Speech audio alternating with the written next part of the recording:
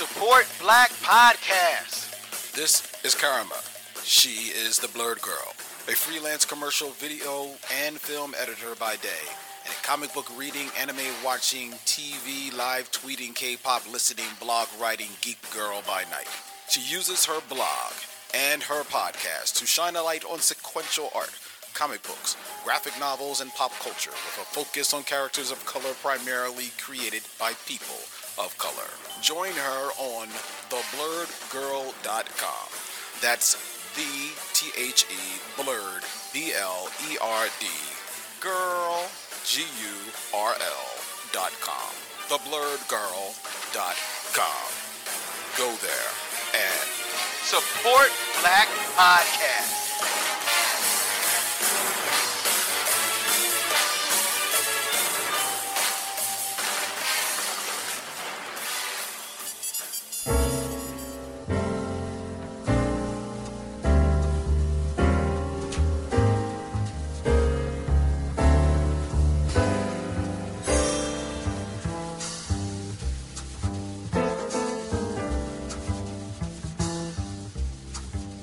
Welcome to the Michelle Mission. 2 men, 1 podcast, every black film ever made. My name is Len, a.k.a. the Bat Tribble.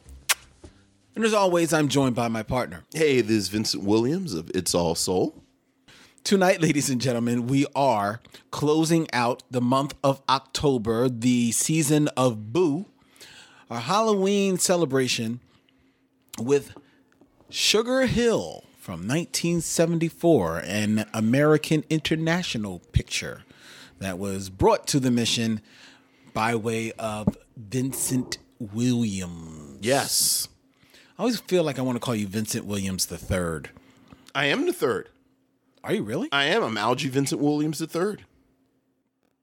There you go. So there you go. That's the truth. Well, it is. Vincent Williams III. The third, yes.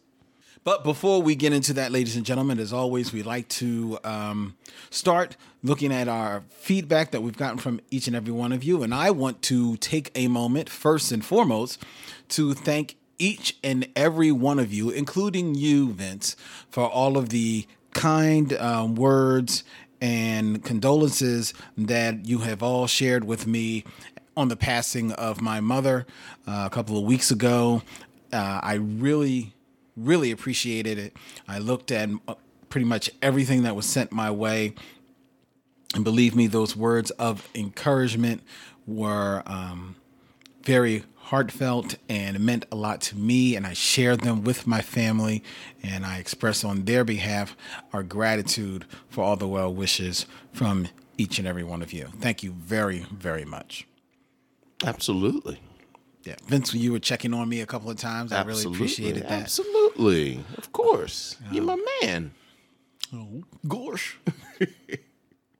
Anyway, on to the emails, Vince. Yes. We got an email from Ron Harvey. Hey, what's up, Ron? Good evening, gentlemen. I first jumped on the mission a couple of weeks ago and started from episode 1. Wow. I connected with you guys on Twitter, sharing how the mission introduced me and my 11-year-old to Uptown Saturday Night. That was fun. Right. Yeah. It's a grind trying to play catch up, but I am determined to listen to every episode. All right. Recently, I realized that I need to stay current with you guys, so now I'm doubling up. I listened to an oldie, Death by Temptation, All right. and then a new one, Acrimony. This way, I can catch up on the front and back ends. I loved the Candyman episode and the Tony Todd interview, if you can call it that. It was more like a chill session with your homies. Those are our interviews. Yes, they are. Well, that's Tony Todd. Right. I was jumping in my seat in the car when you guys were naming Tony Todd roles and left out his classic role as the avenging angel of Joe Clark when he was the head of security in Lean On Me. Sure did leave out Lean On Me. He only has like 4 lines in the whole movie. Yeah, I don't even remember him in the movie. He's I mean, Ron just said it. Remember, he's the dude in charge of security. He's the big black guy in back, which is saying something because Morgan Freeman is not a small man, Right. But he's right. He's the security guy. I don't. When Joe Clark says the enemy is at the gate, he's the one that actually goes to get the chains. As a school leader in Philadelphia for a number of years, Lean on Me is my favorite movie. And if I could put in a request that you guys review movies about education every September, the way you do horror in October, I would love to join you next September with a Lean on Me episode. Oh, okay. That's a good suggestion. That is like back a good to school, theme, yeah, type of thing. yeah, absolutely. And I love Lean on Me. Yeah. I love Lean on Me. I don't know if we could devote like the whole month, but certainly like the first one. Yeah, absolutely. In September. Kind of back to school. Yeah, I like back to that. school. I like it too. All right. Consider it done, Ron. You'll have to remind I us. was about to say, now you'll have to remind us. Yes. Stay on us, Ron. I was about to say. Because fleeting are the memories of the Michaud men. It's a lot going on. Not to get too lengthy, I too have a weird food thing. Oh. I think we triggered something with the collard green conversation. For the life of me, no matter how many versions and attempts I make to like it, I, all capitals, cannot get down with stuffing. Oh, I love you said that. every ingredient in stuffing, but when it's all together, I can't stand it. You said that until you ate Twanas.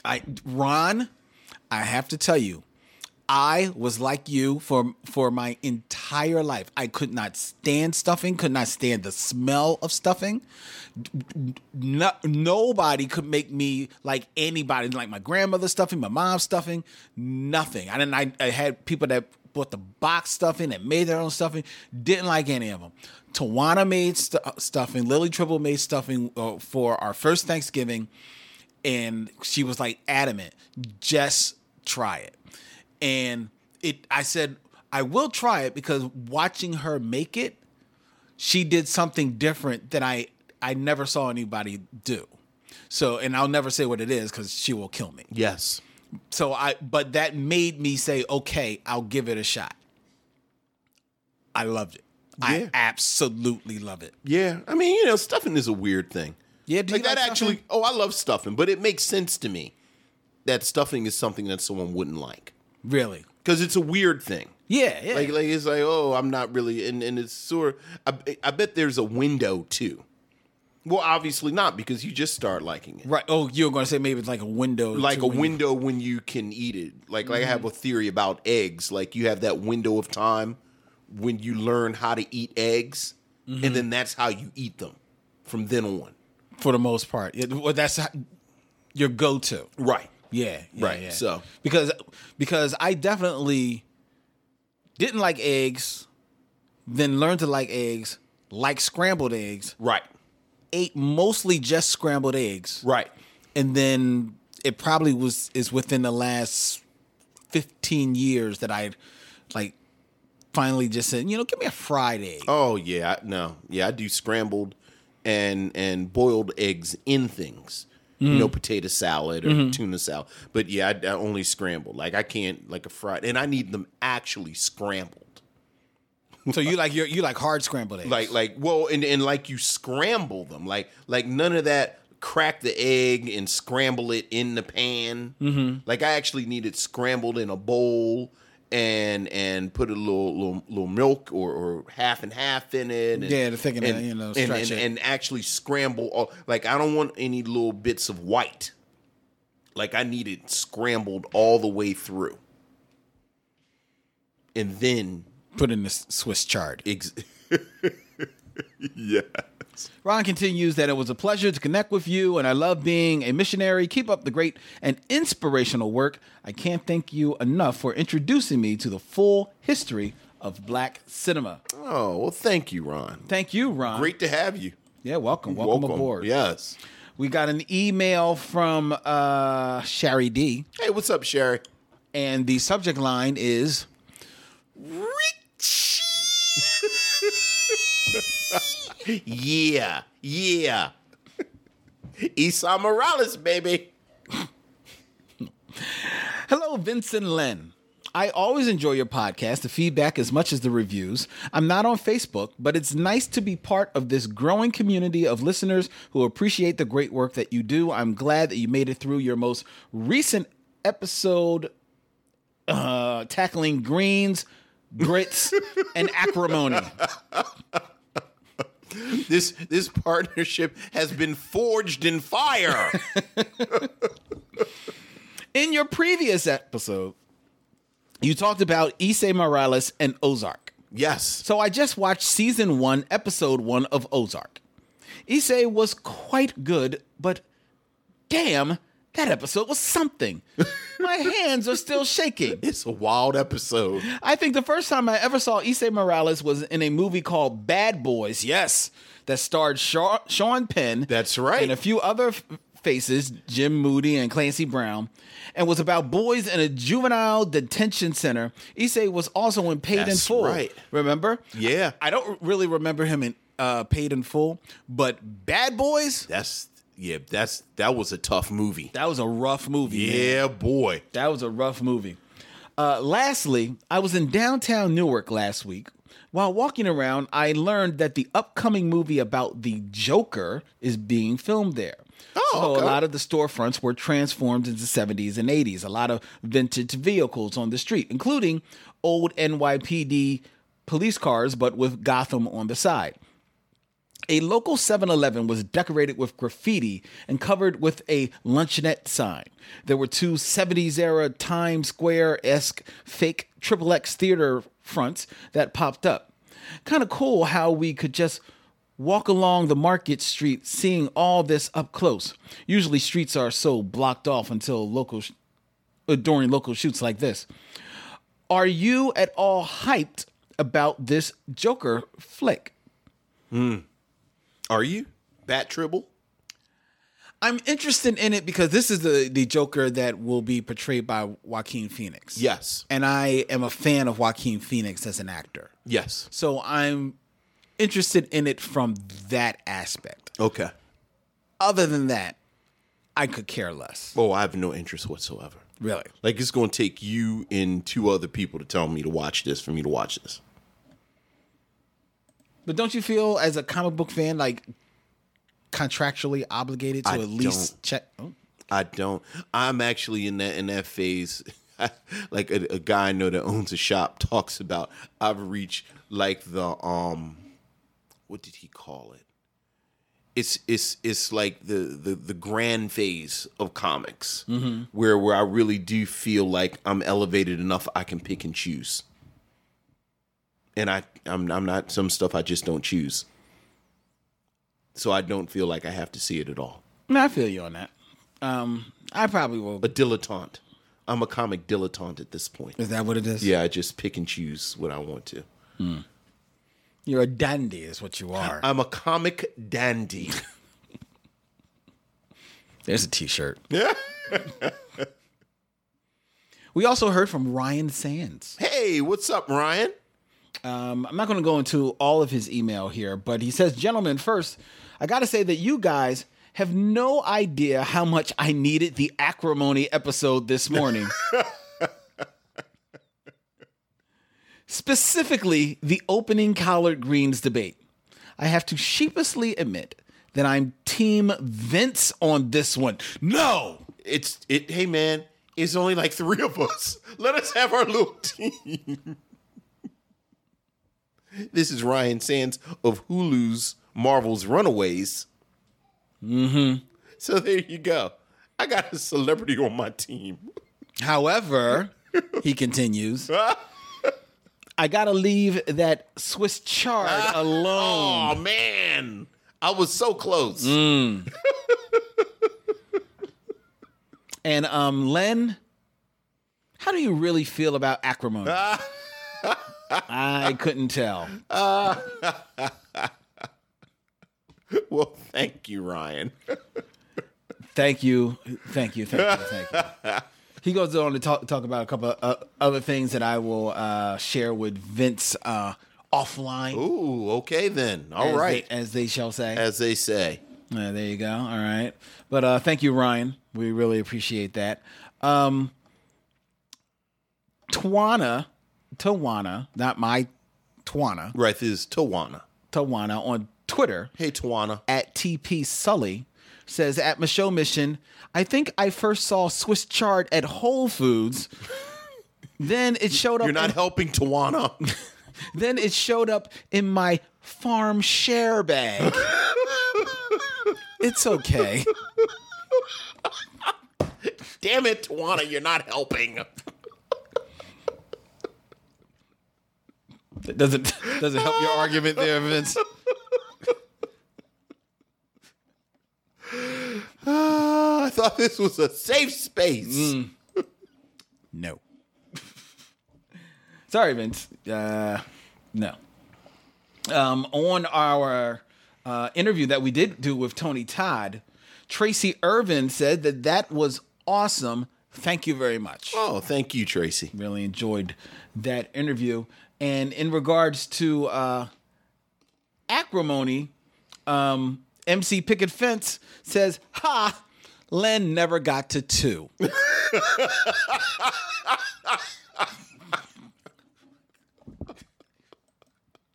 It's true, you didn't. I was like, wow, isn't he going to say 5 things he liked? Nope. Spoiler, he didn't. Didn't make it. Didn't quite make it to 2. All right. Real quick, just on a couple of news items, if you will.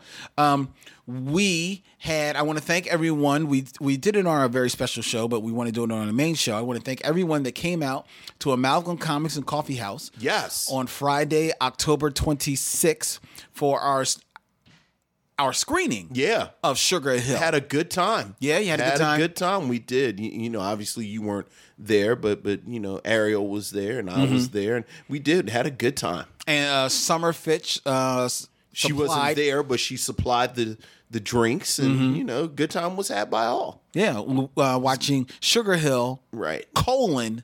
No, not that Sugar Hill. Yes. Right, as we'll talk about momentarily. Yes, as well. Yeah. And I also want to thank people that contributed Yes. to our WPPM fundraising special that we did live on Saturday at 1 p.m. Yeah. It was our drive to 500. We didn't quite make it to 500. Right. However, We got closer than I thought we were. yeah, and because of that, Lynn Findley, Maurice Poplar, Steve and Alara Tozin, and George Carmona Yes. will all receive, by vote of Vince and Ariel. Absolutely. I was outvoted. They will all receive a very special commemorative DVD of The Last Dragon. Yes, they will. With a full-length audio commentary featuring myself, Vince, and Ariel Johnson of Amalgam Comics. Yes, they will. So we'll have to get on our schedule about when we can do Yeah, that. I was about to say, because we have to watch it together. Yeah, we do. We have to watch it together. I guess we do have to do that. Yeah. Once more into the breach, I go. So I wanted to thank everybody for that. That was really cool. You're contributing to WPPM 106.5 FM, Philly Cam, People Powered Media. So that was really great. And I want to make people aware that for the week of Thanksgiving, Vince and I will be taking a week off. Yes. For taking a little bit vacation. However, we will be bringing you a brand new Micheaux Mission. That's right. That is right. You got a brand new Micheaux Mission coming your way on the week of Thanksgiving, as Vince and we sat down in Brooklyn. Yes. At lovely Butch and Coco's. Yes, we did. And we spoke with Dorian Missick. That's right. And Omar Dorsey. That's right. Two best friends. I didn't realize that they were actually best friends. That was really cool. It was cool. It was really cool. It was cool. They share a cool story about how they met. Yeah, and extremely good friends of the show. Yes. Yes. And we sat down with them to review Dolomite. Dolomite. It's going to be an epic. It's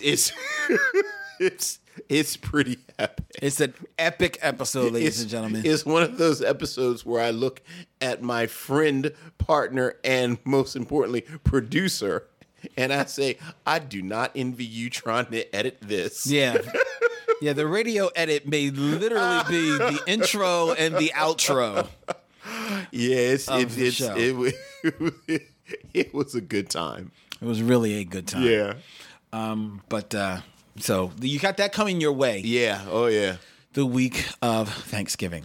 All right. All right. But right now, let's get into Sugar Hill. All right. We'll be right back with our movie review after we step to these messages.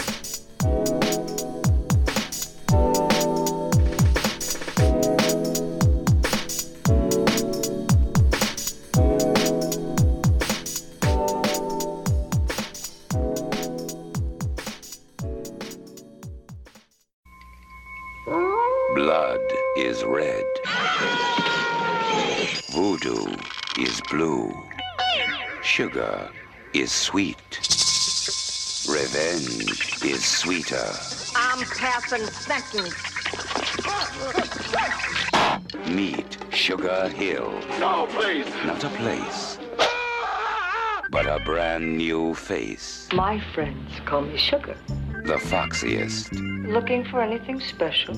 sexiest, deadliest chick in town. The mob took Sugar's man away. And now she's gonna make them pay. I want them dead. With a voodoo priestess called Mama Matrace. I know what you can do. The power you possess. How strong is your hate? And Baron Samdi, too. My particular special. A drink that I'm famous for. The zombie. This is my domain, a kingdom of the dead. And an army of undead behind her. Each death has had something to do with voodoo ritual. There's nothing that Sugar can't do. Use it. The mob has never seen anything like Sugar Hill and her zombie hitmen.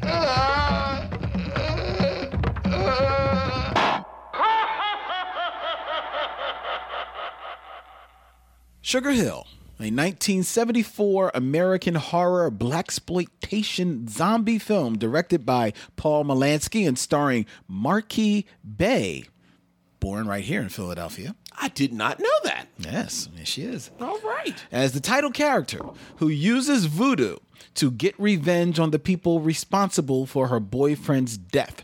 This movie was released by American International Pictures.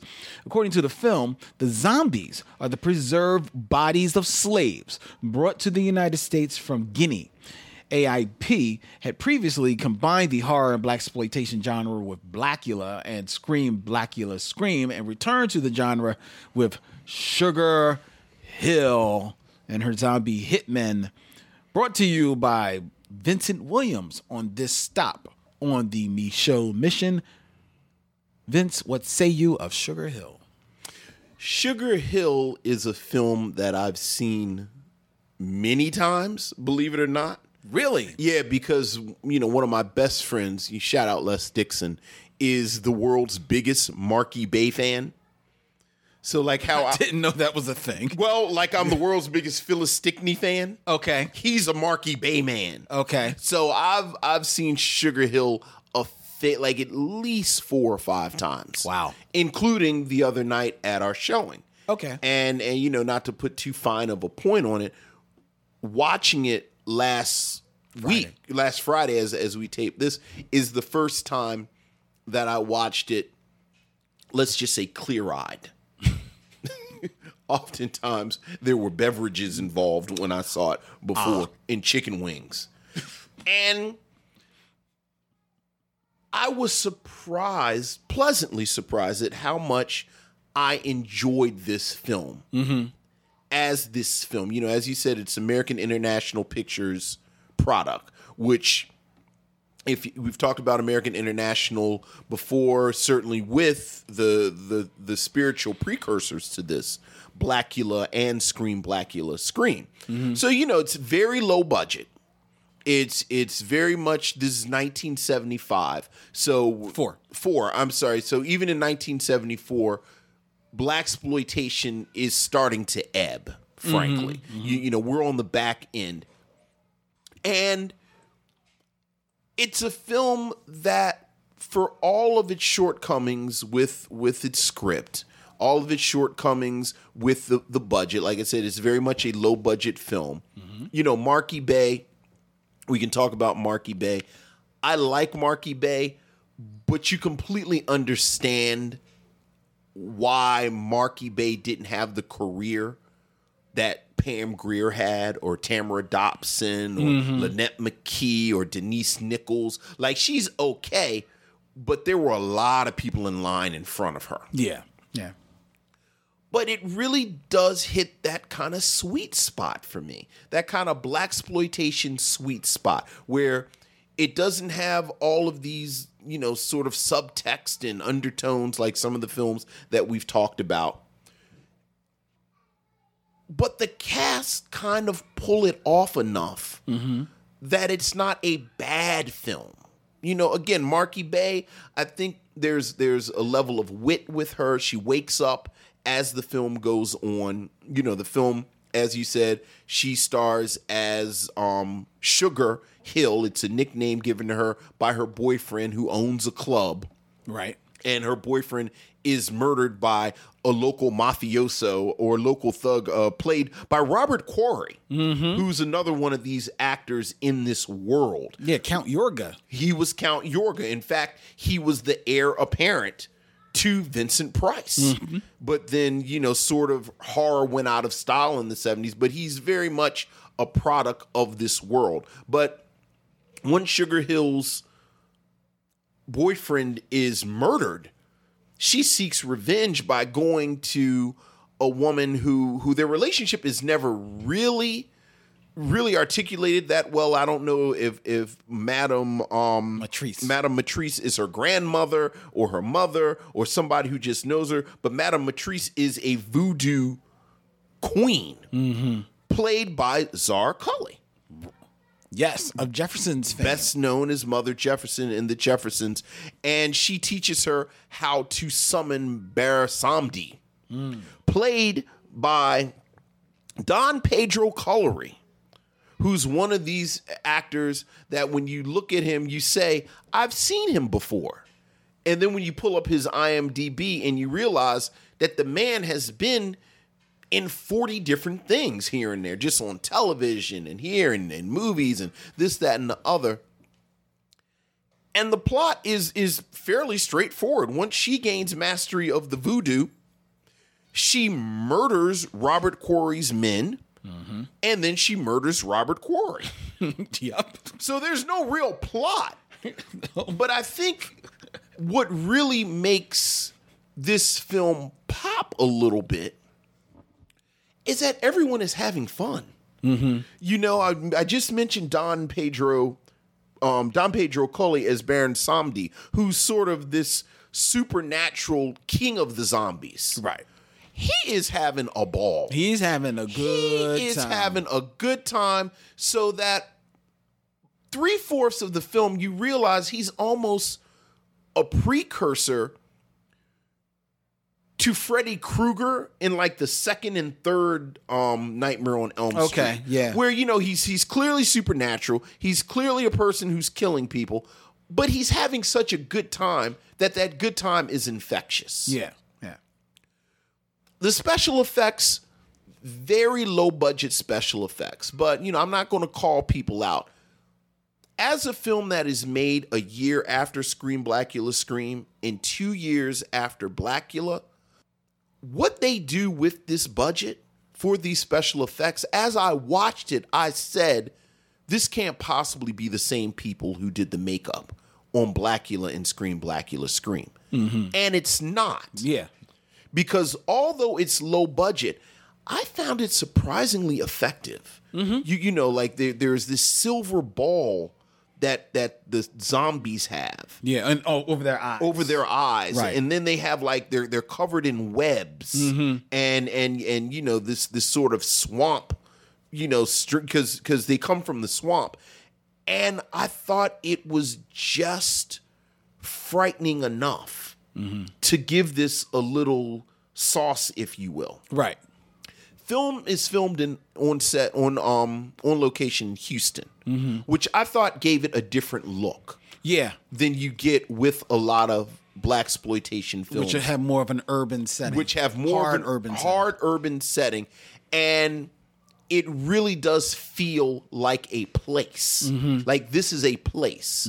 So that by the time the film ended, I realized that I really enjoyed it as one of these examples of a blaxploitation film. When people ask, well, why would people why did this speak? Like I completely understand why someone would like this in 1974, and I think the fact that it came out in 1974 is more of a reason that we don't talk about it more than the quality of the film. I think if this film had come out in 1971 or 1972, we would have different conversations about it. Because I liked it. I liked this film. I liked it too. Okay. And I found myself, the reason why I think I liked it because is you touched on it. The film was made on a very low budget. It's $350,000. Yeah. Yet, not only is everyone having fun as far as the actors, but I also think that the director, Paul Malasky, and the crew are having fun too. And that infectiousness breeds over not only into the performances of the actors, but I think also into the production of the film. The film looks extremely professional. The special effects are cheap, so what they do is they mask them. You don't see the slashing of the net. You just see the blood splurt somewhere. You know what I mean? You don't even though you see the zombies with the orbs in their eyes, those orbs that they have for eyes, because they look like they're almost like halves of steel balls, they have a glow to them.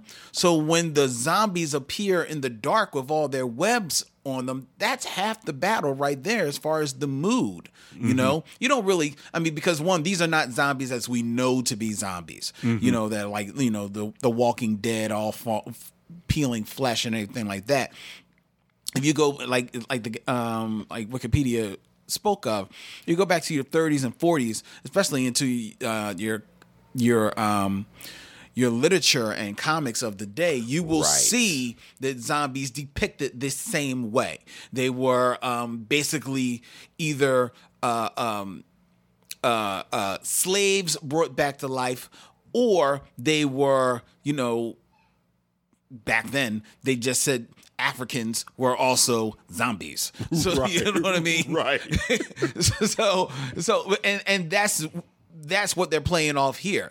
And it fits very well, because while this movie is filmed and set in Houston, it also has to it, because you've got this whole swamp thing, it's also got a little bit of that New Orleans vibe to it, especially when it's talking about the whole voodoo traditions in the film. You have a film that is just like, there's one scene where this one cop, this white cop, is walking through a warehouse, right? And first of all, he walks through the warehouse. You see him open up the door to the warehouse, and he walks into the warehouse. The camera moves, and now the camera is looking at him walk through the warehouse, but is looking at him through like these tower of like crates and boxes, right? And he passes by like an opening in the crates, and you see him about 3/4 just walking through. And you just hear his footsteps as he's walking into this dark place. And then the boxes come in front of the camera. The next break in the boxes, as he has just been walking and the camera seemingly has not moved, is just tracking along. That break provides a squared off close up of the cop's face only, now looking fearful as he's walking through it. In fact, it's not even a cop, it's a gangster walking through there. I thought that alone was like, wow, that's a really good shot. Right. Like that level of professionalism is not what you see in most blaxploitation movies. Right. And or American international films. Especially American international films. And that's one of the things that's been like my biggest knock on these films, for all, the trappings and subtext that, you always contend these people are trying to put into their films. All of that is lost on me because the films would look so freaking amateurish that I just couldn't even, I couldn't put that out of my head. I couldn't sit there and just enjoy the story.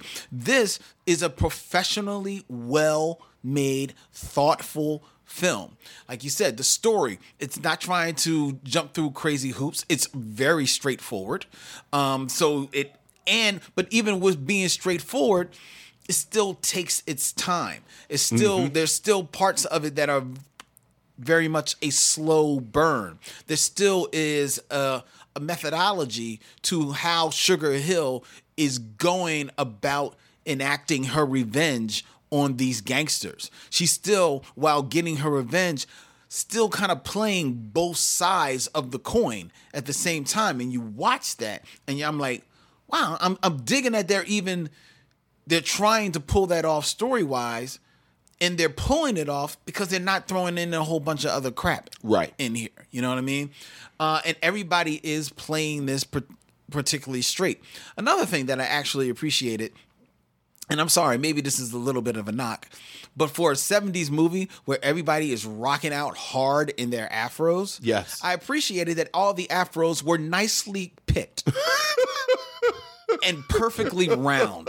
I really, really appreciated that. After watching all these nappy heads run around in The Monkey Hustle and in Dolomite and in Superfly, it was really nice to see some very nice, stylish, coiffed domes in this movie on the men and on the women. You can see why Richard Lawson, like in 1974, Tina Knowles, she wasn't even Tina Knowles yet. She was sitting somewhere saying, ooh, I like him. Yeah.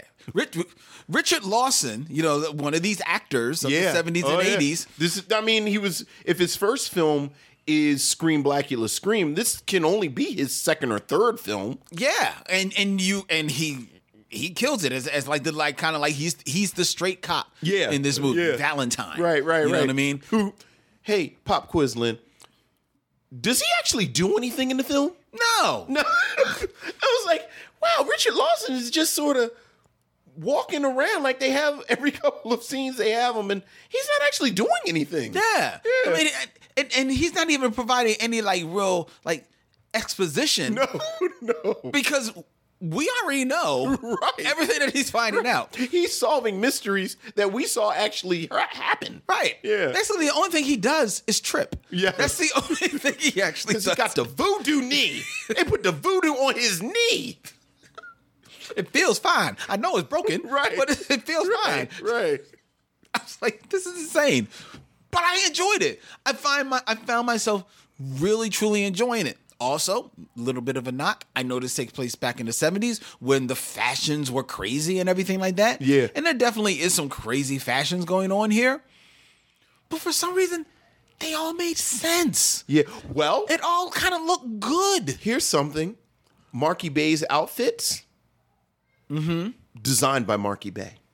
Well, she's got an eye. She knows what look good on her, girl. Right, them one-piece jumpsuit joints. I am with not gonna the flare collars. I did not have a problem with them at all. That's right. But neither did I have a problem. Talk about you're shouting out Zara Cooley. I'll shout out Charles Robinson of Night Court fame. How about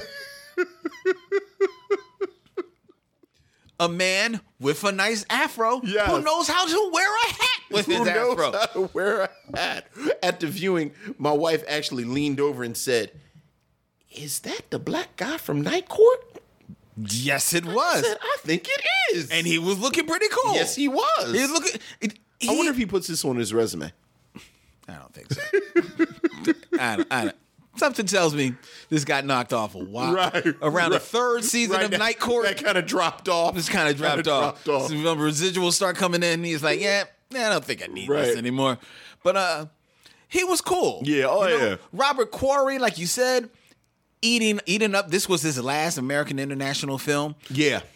He's chewing the scenery. Yeah. He's having fun. Oh, yeah. You know, I think everybody is having fun in this movie. Marky Bay, you're right. Marky Bay, acting wise, you know, God bless the Philadelphia native, she leaves a little bit to be desired, but she's doing what she's doing whatever. I think she is a better actress in this than Pam Grier is in, dare I say, most of her 70s films.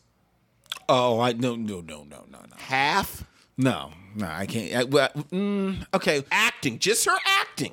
Okay, well, Like I mean, well, if you're going to I mean, 70s it's hard films- to do this because Pam Grier is like an actual goddess. Yes, but like take the way Pam Grier looks away. Okay, but are you talking about because Pam Grier, once Pam starts becomes a lead in films, Yes. while she's not always given a whole lot to do, she has a charisma about her that I don't think that Marky Bay has. Okay.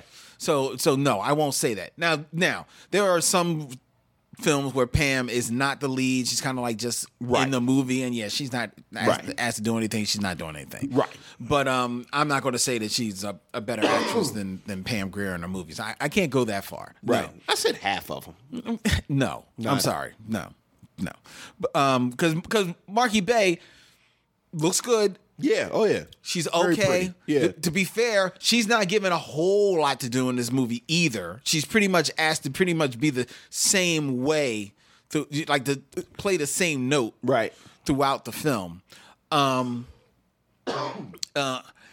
actually, the whole time I was looking at her, I just kept seeing Toni Braxton. For some reason, every time I looked at her, she kept reminding me of Toni Braxton. Yeah, I didn't get that. All right.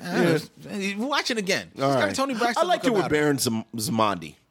I liked their scenes together. I actually liked their relationship. I like their relationship, but I liked it because was of Baron fun. Zamadi. Yeah, I mean, that's true. Yeah, that's why I liked it. As far as acting wise, I liked her scenes with Robert Quarry. Yeah. I like those. I thought that's maybe where she showed a little bit of something. That's fair. But I really would, to my surprise. Oh yeah, absolutely. I was utterly surprised at the production value of this film. Yeah. I was utterly surprised that the script and the story was absolutely making sense. I had absolutely no problem following it. Yeah. And because of that, I gave it a pass on some of the the cheaper special effects. Sure. And some of the you could make excuses for some things. I like Zara Cooley, of course, doing her thing. Yeah, talking about charisma. Was she always old? I mean, that's the other conversation that we had while we were watching. It's like, has she just been that old forever? I think she was born 60. She's born old, yeah. Yeah, because I looked up in her IMDb, like this is 1974. I swear there was a movie back in the 1950s where her character is old woman. Like if you look it up and you say what year she's born, it's like a man with a bird head, one of them eyes, and a squiggle. That's what year she was born. Yeah. But yeah, I mean, but she has charisma I mean, you absolutely understand how Zara Cooley made the leap to television. Yeah. And to someone who is a well-loved, who embodied a beloved character. Yeah, and it's nice to know that as much as, yes, she will forever be known as Mother Jefferson because of the, Jefferson's living on in reruns. But it's nice to know that she was a formidable, maybe formidable is too strong of a word, but a working actress. Yes. Even before that. Yeah, absolutely. So it was really cool. I'm just pleasantly surprised at how much I enjoyed this film. And I will say this about excusing the special effects because of the low budget. I actually go the other way. I give them much more credit because the budget was so low and what they were able to accomplish with it. And I actually, the person, like I said, I didn't want to, like, I'm just not going to put out the the crew of Blackula and Scream, but I will say that the makeup on Sugar Hill was Hank Eads, EDDS. And from my research, this is the only genre film that he did. Really? Like, he worked in television for years. He worked on a couple of other movies, but nothing horror, nothing science fiction. And I was really, really, again, impressed with what they were able to accomplish with very little money. Yeah. Like the costumes in this, it looks like they spent less money than they do on random YouTube makeup things. But as you said, the silver balls and the webs, and it was surprisingly effective. What wasn't effective was the title song. You mean like Voodoo Woman by the Originals? Supernatural. I'm sorry, Supernatural Voodoo Woman by the Originals. They were on Motown. Supernatural Voodoo Woman. No, that just it didn't do anything for me. Well, I also like the fact that it was this continuation of something we talked about in Scream, Blackula Scream, which, if you remember, one of the plot points was that there was this thriving voodoo community in Los Angeles. Like, I love the fact that voodoo is such a huge part of the culture and the society. Like, there's a voodoo museum. Yeah. Where one of the scenes where Richard Lawson's police detective isn't really doing much, he goes into the museum, and the guy who's in charge of the Voodoo Museum says, "Do you need my help on a case again?" And I was haunted by the again. Me too. Because what that told me was that apparently voodoo crime was rampant in Houston. Yes. So much so that Richard Lawson had a go-to guy at the museum to talk to when he needed advice on voodoo-related crime. Yes.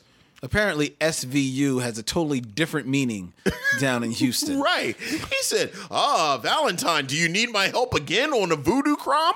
I said, again? How much voodoo crime is there in Houston? And then, like, the scene changed. I said, whoa, I want to hear more about Houston's voodoo crime in 1974. But, I think they were saving that for the sequel, Valentine. I know. Well, I mean, when the film ends, they very much have the pieces in place. They do. That this is not the last time we'll see Sugar Hill. But alas, it is.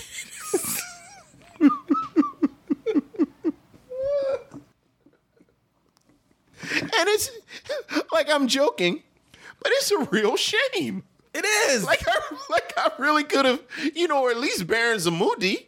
Like, I wanted him to come back. Or maybe, like I said, Valentine could have had his own TV show where he fights in supernatural crimes. Or just voodoo crime. Yeah, or voodoo crime. Like, just because it was the Voodoo Museum. It wasn't the unexplained phenomenon. It wasn't, like you said, supernatural. It was just voodoo. If you got something to do with werewolves, it's a different museum. where you talk to a guy. So, Yeah, Valentine could have been like Van Helsing. Valentine could have been like, Or he could have teamed up with Kolchak. Remember Kolchak? Of course, I Karen remember McGavin? Kolchak. Yeah. Yeah, the Night Stalker. I mean, you don't even have to leave American International. If you remember, what I really wanted from Blackula was Thalmus Masala and Denise Nichols' character. Yeah, to that's keep fighting right. supernatural crime. Yeah, man. Like, I love the fact that, I mean, and this is, in a lot of ways, this is the blaxploitation thing, where there aren't cases where there's the black character. Mm-hmm. All of the main players are black. So that when you have, you know, the sort of horror movie template where, you know, you have the monster, you have this, and then you have the Van Helsing character who chases the monster. Mm-hmm. But the Van Helsing character is also black. Right.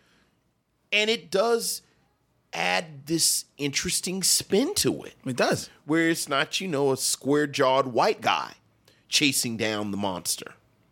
Of course, that would be Richard Lawson's character, Valentine, because he was definitely a square jaw. Well, but he's not a square-jawed he's not a white guy. Right, He's not a right, white right. guy. He's got afro. Yeah, right. He's a square jawed afro. Right. And from what you say, a beautiful afro. It's a beautiful... It was. It was a beautiful afro. I liked it. It was like, all right, I see you. I see you wearing that, Rich. I see. He still got the mustache. That's how we knew it was Rich. Still got the mustache. But he was wearing it. Yeah. He was definitely wearing it. Everybody was wearing it. Now, the one guy, Langston, the Sugar Hill's boyfriend that gets killed. You could tell. I think he was a day hire. Like, I don't even know if he was an actor. Like, you could tell, I've got one scene. Yeah. And then the rest of the movie is about everybody else who's clearly better at this than me. Yeah, but did you notice his suit? Yes, I did. It was sparkly. Yeah, it was sparkles. Here's the other thing that I also love. So it's a 70s movie. So everyone is dressed in 70s stuff. Oh, I just forgot Night Court's name. Charles Robinson. Charles Robinson's character is a young hip guy, and he's wearing this outlandish suit when he comes in to tell Sugar's boyfriend that, you know, his boss wants the club. So he's wearing this crazy suit. They wait for the boyfriend to come out of the club later in the evening to murder him, but they're all in disguise. They've put stocking caps over their heads, but he's wearing the same ridiculous Same suit. loud suit. It's like, I don't know if you understand how disguises work. Yes. So, Yes, singular black man in this whole troupe. wearing the ridiculous outfit. And the stocking. But that did take me back. Them having the stockings on took me back. I mean, took me back. I was in the 70s, but it took me back to the 70s. I don't know why. Right. I don't know why, but it took me back. And I enjoyed it. I had fun. I had fun with Sugar Hill. It was absolutely fun, and I think Sugar Hill might go into my Halloween rotation. You know what? It's not a bad Halloween. Yeah. Like in a crowd of people, you're just sitting there eating and talking and it smack. really worked at the showing. Like, it really worked at the show. Like, the lines hit where they were supposed to hit. Yeah. And you know, like I said, as the film goes on, the crowd got into it. Oh, that's cool. So that, you know, when Baron Zamudi would show up throughout and, you know, when he would be in disguise, everybody loved it. Yeah. So it's a fun movie. Yeah. Fun movie. Sugar Hill. So, which if you have Amazon Prime, is streaming right there, ladies and gentlemen. It's definitely a black film. And I'm saying that in the right context, with the right mix of people, food, and drink, Yeah. I am recommending that you see this film. And the drink could just be apple juice. Okay. No, seriously, because I think it holds up. I don't think, well, you may need a little buzz. You might need a little bit of a Buzz buzz. doesn't hurt. Well, okay, if you're only drinking apple juice, then you have to have the people. Yes. Okay. Yeah. All right. You got to have the people. If you got a little bit of buzz, you can sit there and just watch it. Right. But But without the buzz, you got to have the people. But then you will enjoy it. yeah, definitely a good time. Definitely a good time. All right. Well So- done, Vince. Yes. So you would I would recommend. recommend And Sugar you Hill. would? I would indeed recommend Sugar Hill.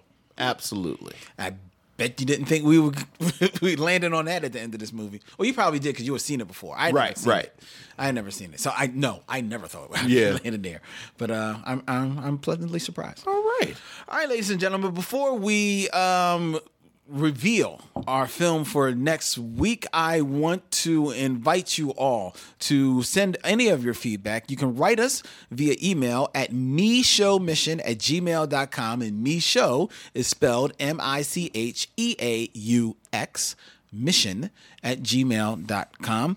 You can also find us, like and follow us on Instagram, Twitter, and Facebook at Meshow Mission, as well as join the Facebook group called Meshow Mission, where people get in and they have a grand old time talking about movie news and TV and cartoons and all Star Trek and all types of crazy type of stuff. And we have a good time with them as well. This show also is available on the Podglomerate podcast network of curated podcasts just for you. Go to thepodglomerate.com. Check out all that they have because they've got a ton. There's something there for each and every one of you. Trust me. Our show is available as a radio show on Saturdays at 1 p.m. on WPPM 106.5 FM. Philly Cam, people-powered media here in Philadelphia, as well as you can spend your Monday mornings with Meshow on 91.7 FM WKDU, the voice of Drexel University, at 9 a.m. every Monday. I think that's all the business that we have. All right. So now is the time to reveal our film for next week. Yes, because we are out of October.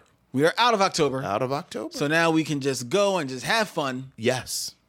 And I say, what we should do? Yes. Let's do it again. Sidney Poitier and Bill Cosby in the sequel to Uptown Saturday Night. Oh, my goodness. Let's do it again. Is it because he knew it was my birthday in a few days? Is this a birthday present? No. Wow. I wish I would lie to you, but I would never want to lie to you. Oh. I just realized we did Uptown Saturday Night, episode 1, and here we are 130-something shows later, and we haven't done the sequel. Oh. That is fan-tastic. All right, well, let's mark that time. Oh, that makes me so happy. I'm so happy right now. I believe this is the film with Jimmy Walker. This is, yes, no, he fights 40th Street Black. Yes. He plays Bootsy Farnsworth. That's right. That's right. This is also the film with John Amos as Kansas City Black. Yes. And our favorite, Calvin Lockhart. The coolest black man on earth. It's Biggie Smalls. That's right. This is the original. This is the creation of Biggie Smalls. That's right. He plays Biggie Smalls. So let's do it again. Let's do it again. Oh, I love this movie so much. So do I. I wanted to do a comedy. Oh, boy. So it's going to be one of those episodes. It's going to be one of those. We're just going to gush. Pretty much. Oh, this is where Bill Cosby dresses up as Mongo Slade. Doesn't he do Mongo Slade in Up? No, he doesn't. No, he doesn't. You're right. Yes. Because they placed the bets. That's right. That's right. They tell me that you're 6 foot tall and good looking. Mess with this money, you're going to be 3 foot tall and ugly.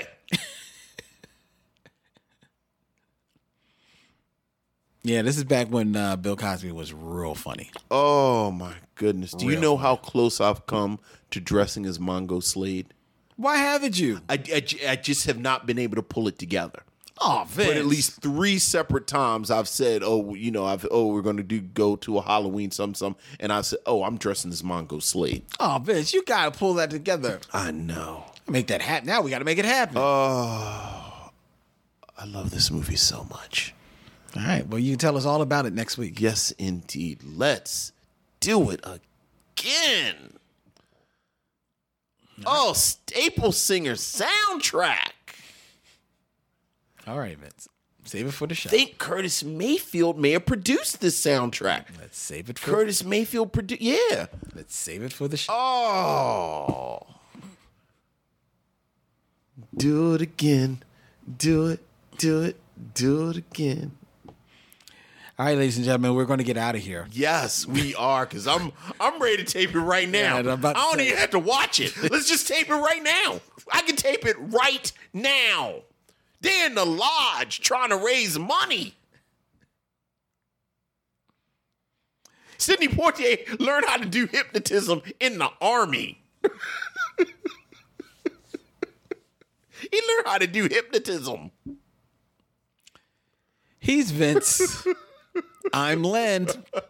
In parting, we say, we'll see you when it's time to meet again.